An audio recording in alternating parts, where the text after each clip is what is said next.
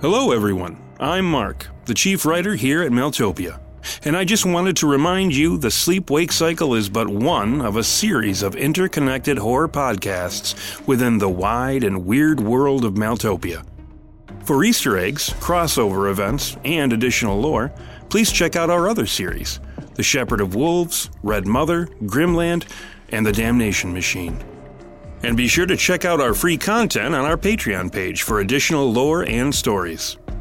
For even more Mailtopia content, consider becoming a patron. Starting for as little as $2 a month, benefits range from additional art, update videos, early episode access, our mini-podcast series, October's Children, both written and full audio pieces, such as The Lost Library, Tales of Mailtopia, and The Weird Book. You can also gain access to our found footage show, the Weird Tapes series, and even our Patreon-exclusive, fully produced audio series, Devil's Clay. So, with all that said, I will leave you to the darkness.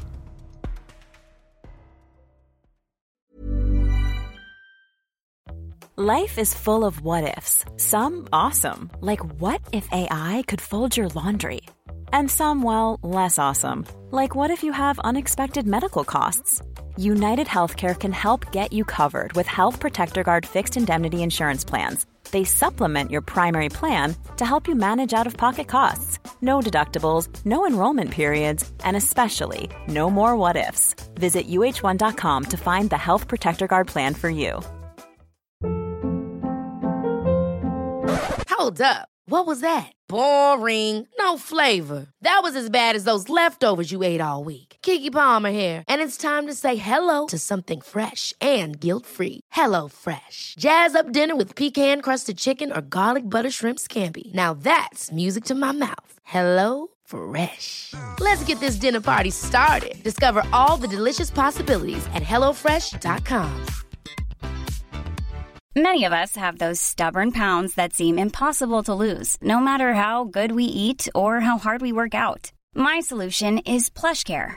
PlushCare is a leading telehealth provider with doctors who are there for you day and night to partner with you in your weight loss journey. They can prescribe FDA-approved weight loss medications like Wegovy and Zepbound for those who qualify. Plus, they accept most insurance plans.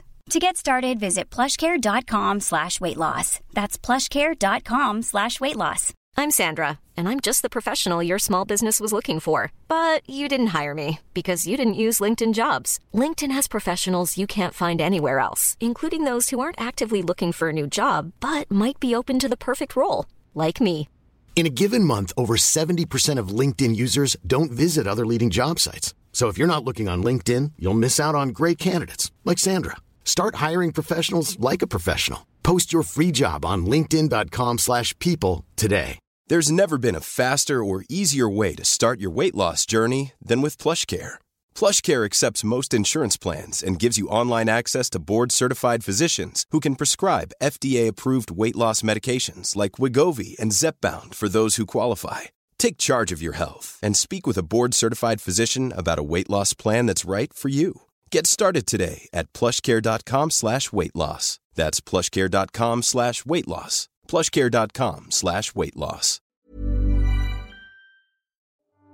Rusty Quill presents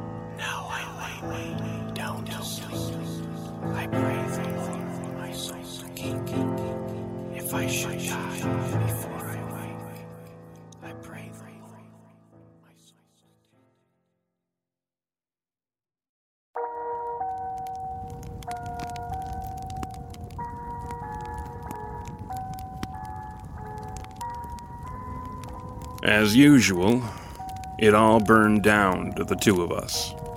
It always did. No matter the mission, the reason, the purpose, we would always go back to the basic formula. Us, alone, together. Always lost, always searching.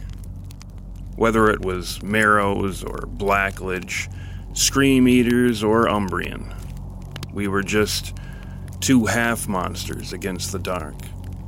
Two lost souls who'd never find respite. And there we were again, trying to figure out if we'd reached another ending, or maybe a new beginning. Wait a minute, where's Gand? He's not here. Well, I'll be. Maybe he wasn't the go down with the ship type after all. That, or they took him. Yeah, there's that. Well, I don't know if any of that shadow show meant anything to you, but we need to skedaddle, like pronto. I could tell from Romy's eyes that it did mean something. I wasn't as much on reading the occult writing on the wall as I was reading people's faces. And she was onto something already. And it wasn't good. Yeah. Let's go.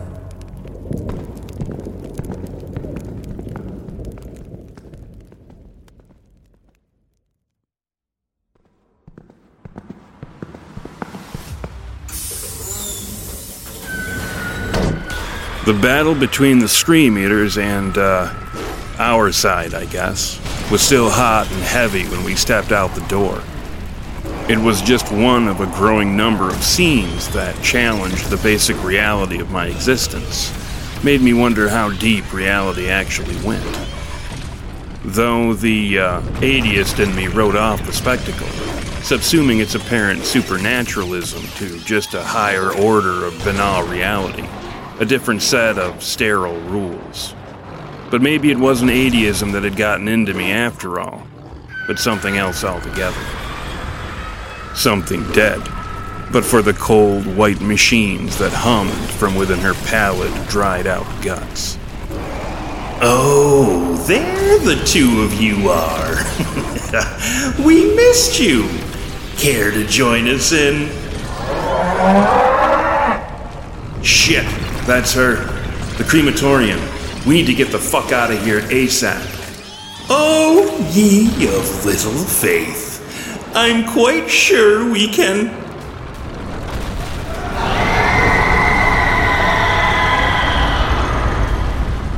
She's calling up more of those sallow things.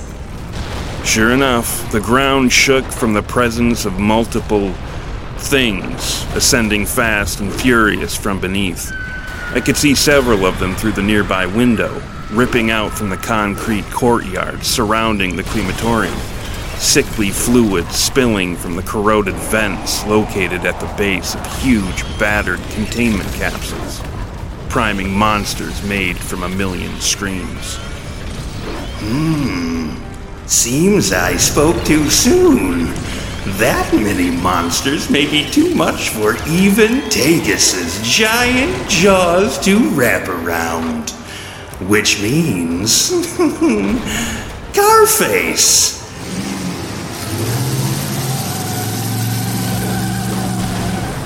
Take our dearest brother and sister to safety, far from the city. You see, I'm afraid that poor Isaiah won't be able to leave the same way we came in. After all, there's just no room under a bed for a fellow who can't sleep.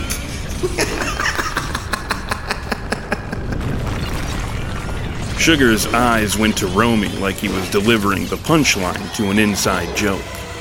But I wasn't in the mood to decode whatever was transpiring between them. That's great, whatever. Now can we get the hell out of here before we get ourselves cornered? Of course!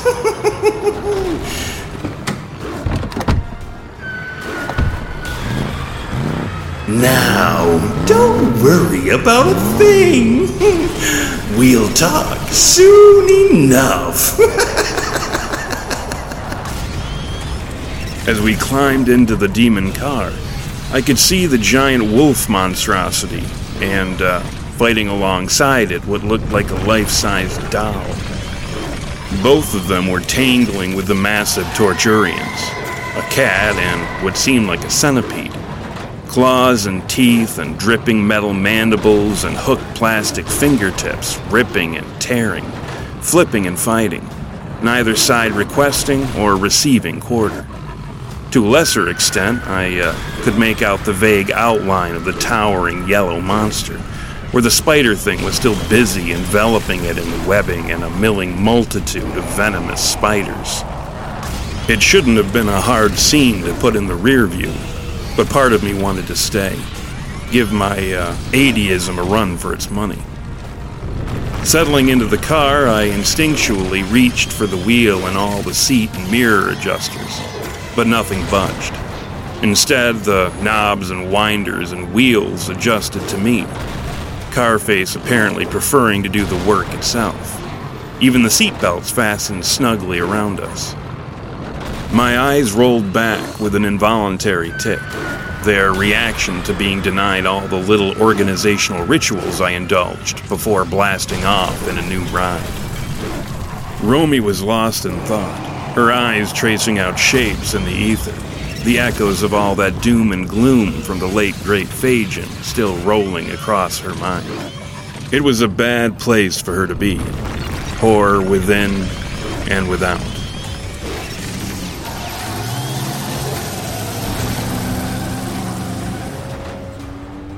An instant after the car roared forward, I saw the Torturian cat leap over the wolf from hell, its metal claws sparking where they made contact again with the stone floor. It was giving chase.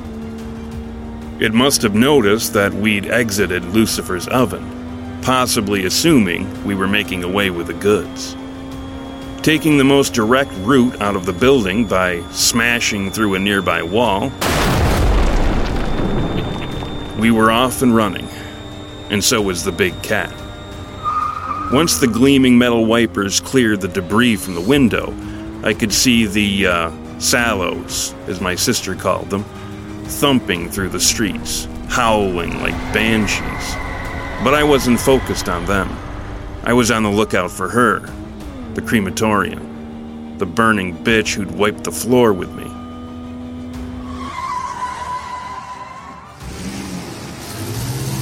Lickety-split, we hit the main drag and squealed towards the ruined outskirts of Blackledge, maneuvering effortlessly around the emergent monsters and their bad singing voices.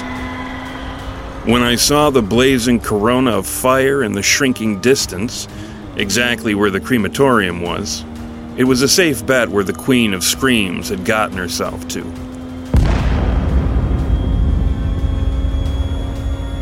I thought that left us with just the big mechanical cat, which should have been a cinch to outrun given the speed of our ride.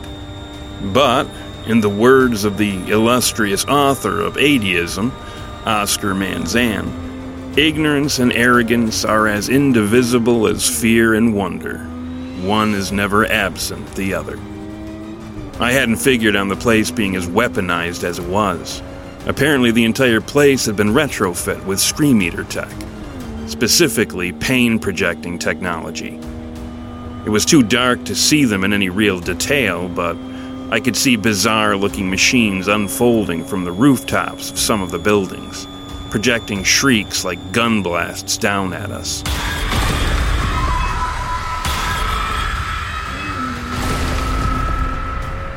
How the fucking Esoterium could let the city turn out like this was beyond me.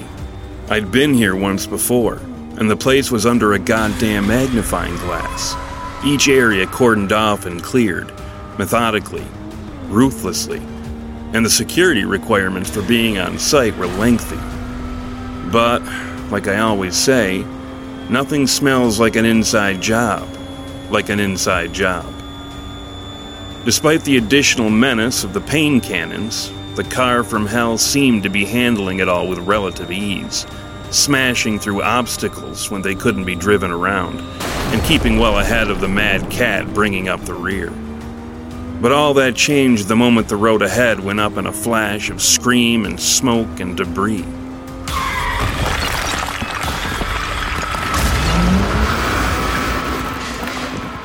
The weapons began targeting the road ahead, forcing Carface to slow down to find alternative routes, and consequently letting the Torturian cat make up for lost ground.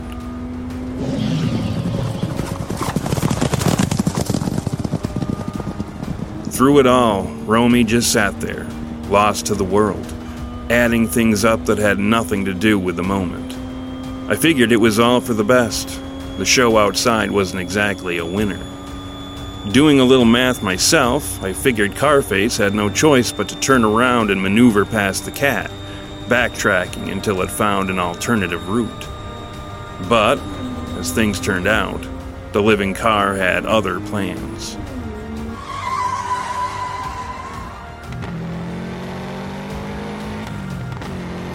As if gravity and momentum were just myths to be disproven, Carface pivoted sideways, using a nearby pile of rubble as a ramp, aiming itself at the side of a gigantic derelict hotel.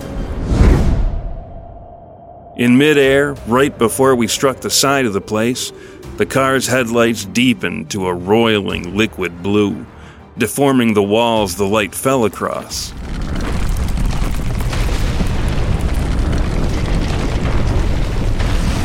Before I knew it, we'd passed right through the side of the building, the walls having metamorphosed into a sort of gelatinous membrane that harmlessly admitted our passage.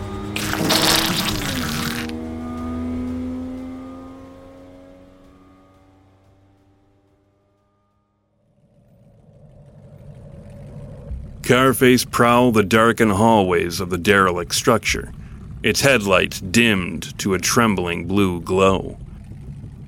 Given the presumably decayed flooring, combined with the weight of the car itself, the vehicle somehow managed to move about surprisingly well. Arriving at a section of the floor that had completely fallen in, Carface decided it was time to flex even more of its patent ridiculousness by rolling straight up the goddamn wall and onto the ceiling. We went along this way, driving on the ceiling like it was a normal, everyday thoroughfare, until we came to an open elevator shaft. Given its size, I took it for a cargo elevator, but both the platform and the cable were missing. Carface paused only a moment before gliding within the yawning darkness, its tires and engine barely making a sound as it took to the new darkness. Parking itself upon the side of the wall, pointing straight down into the bottomless dark, it killed its lights, its engine rumbling to a halt.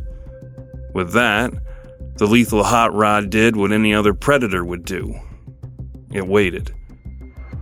After hanging from the seatbelts a little bit, the only thing keeping us from tumbling onto the dash, I finally realized I'd been in a fight, my injuries coming to the fore without my power tamping them down. My whole body was mashed up pretty good, and the wounds in my shoulders hurt to high hell. But I needed to knuckle down, get to the other side of this. Thank Christ I didn't have to do the driving.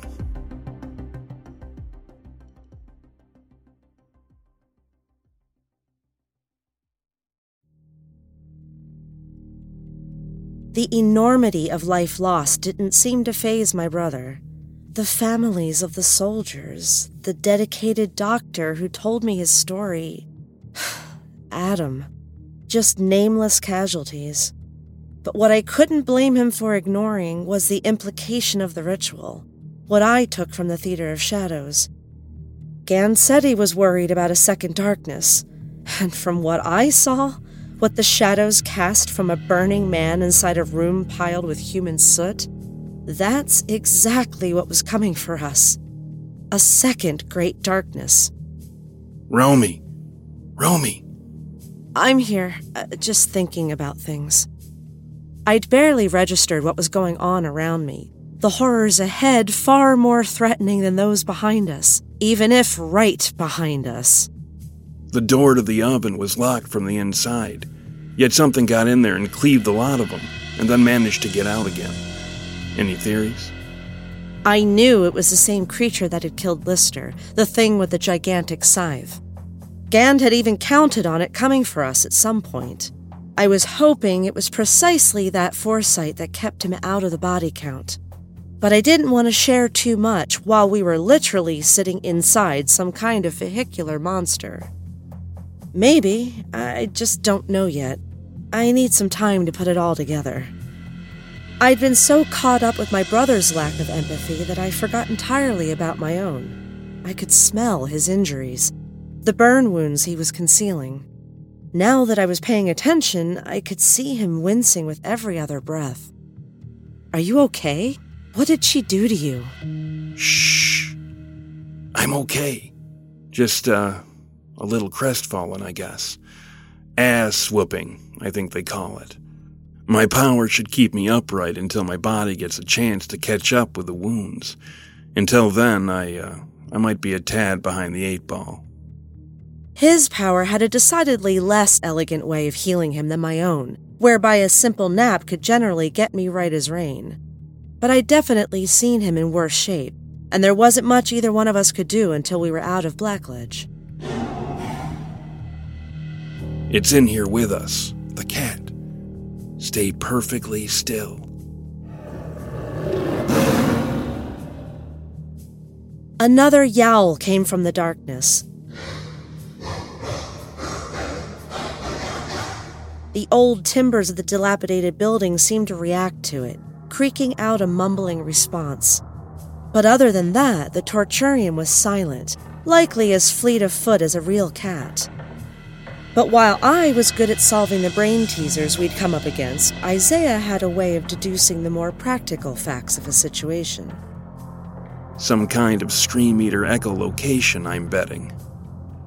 Of course he was right. The bastards had learned to use pain and shrieks for just about everything else. Why not echolocation, too?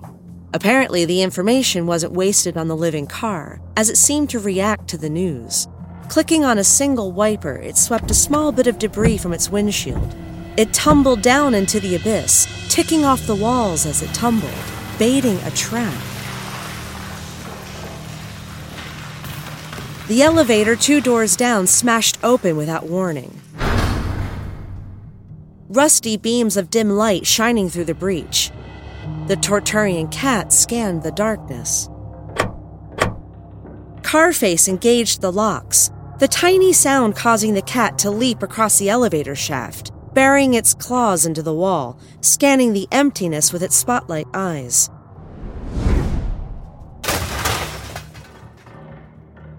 The Torturian was a second from discovering us when Carface hit the lights and roared to life.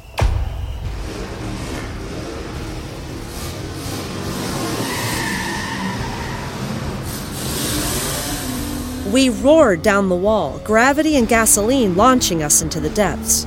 The cat reared up from its hold upon the wall, twisting to face its attacker, releasing the beginnings of a shriek as Carface plowed straight into the thing. Splaying the metal monster across the hood and along the top of the car. It ripped at the sides of the vehicle as we plummeted into the darkness, revving and roaring and screaming. I don't know how many floors we thundered past, but just before we got to the basement, Carface hit the brakes.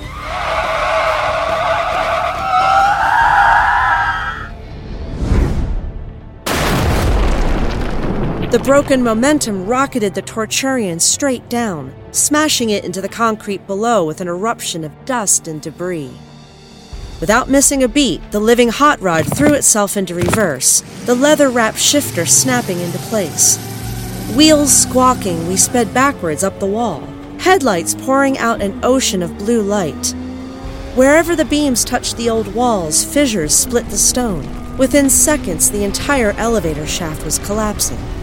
Carface jammed the brakes and spun 180 degrees, facing straight up the elevator shaft. I was crushed into my seat as the car shifted gears and floored the accelerator, feeling for all the world like I was blasting off in a goddamned rocket. We climbed higher and faster by the instant, and I could hear the muted caterwaul of the feline Torturian as it was crushed beneath tons of concrete and steel. A gigantic section of the wall we raced up buckled outward as a substantial portion of the surrounding floors crashed past us, the building listed to one side. That's when I realized the entire structure was coming down. Carface kept a hair's breadth ahead of the collapsing tunnel, masterfully dodging whatever debris tumbled down at us. The monster car's light blazed like sapphire stars when we reached the top of the shaft, the ceiling yawning wide and liquescent as we rocketed past the opening and launched into the jet-black sky above. Glancing into the rear view, I watched the entire building slowly sink into a gray mushroom cloud, vanishing within a massive plume that billowed the length and breadth of the city block.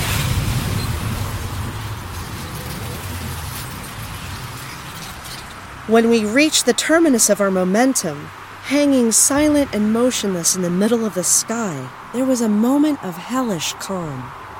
I looked over to Isaiah, who seemed less than thrilled with the situation, white-knuckling the steering wheel, eyes wide as saucers. When he saw me looking, he just offered a child's grin. Just think happy thoughts?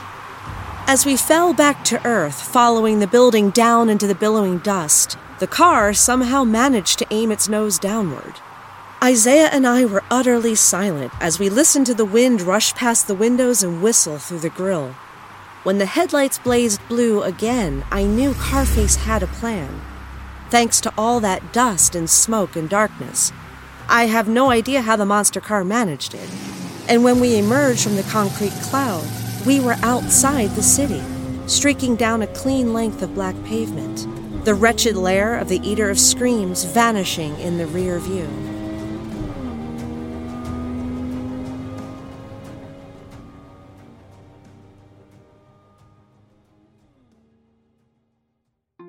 The Sleep-Wake Cycle is a Maeltopia production. Today's episode was written by Mark Anzalone and performed by Kelly Baer and Mark Anzalone. The episode was edited by Walker Kornfeld. Sound production and editing was performed by Steven Anzalone. Check us out on Facebook, Twitter, and Instagram at Maeltopia. That's Maeltopia.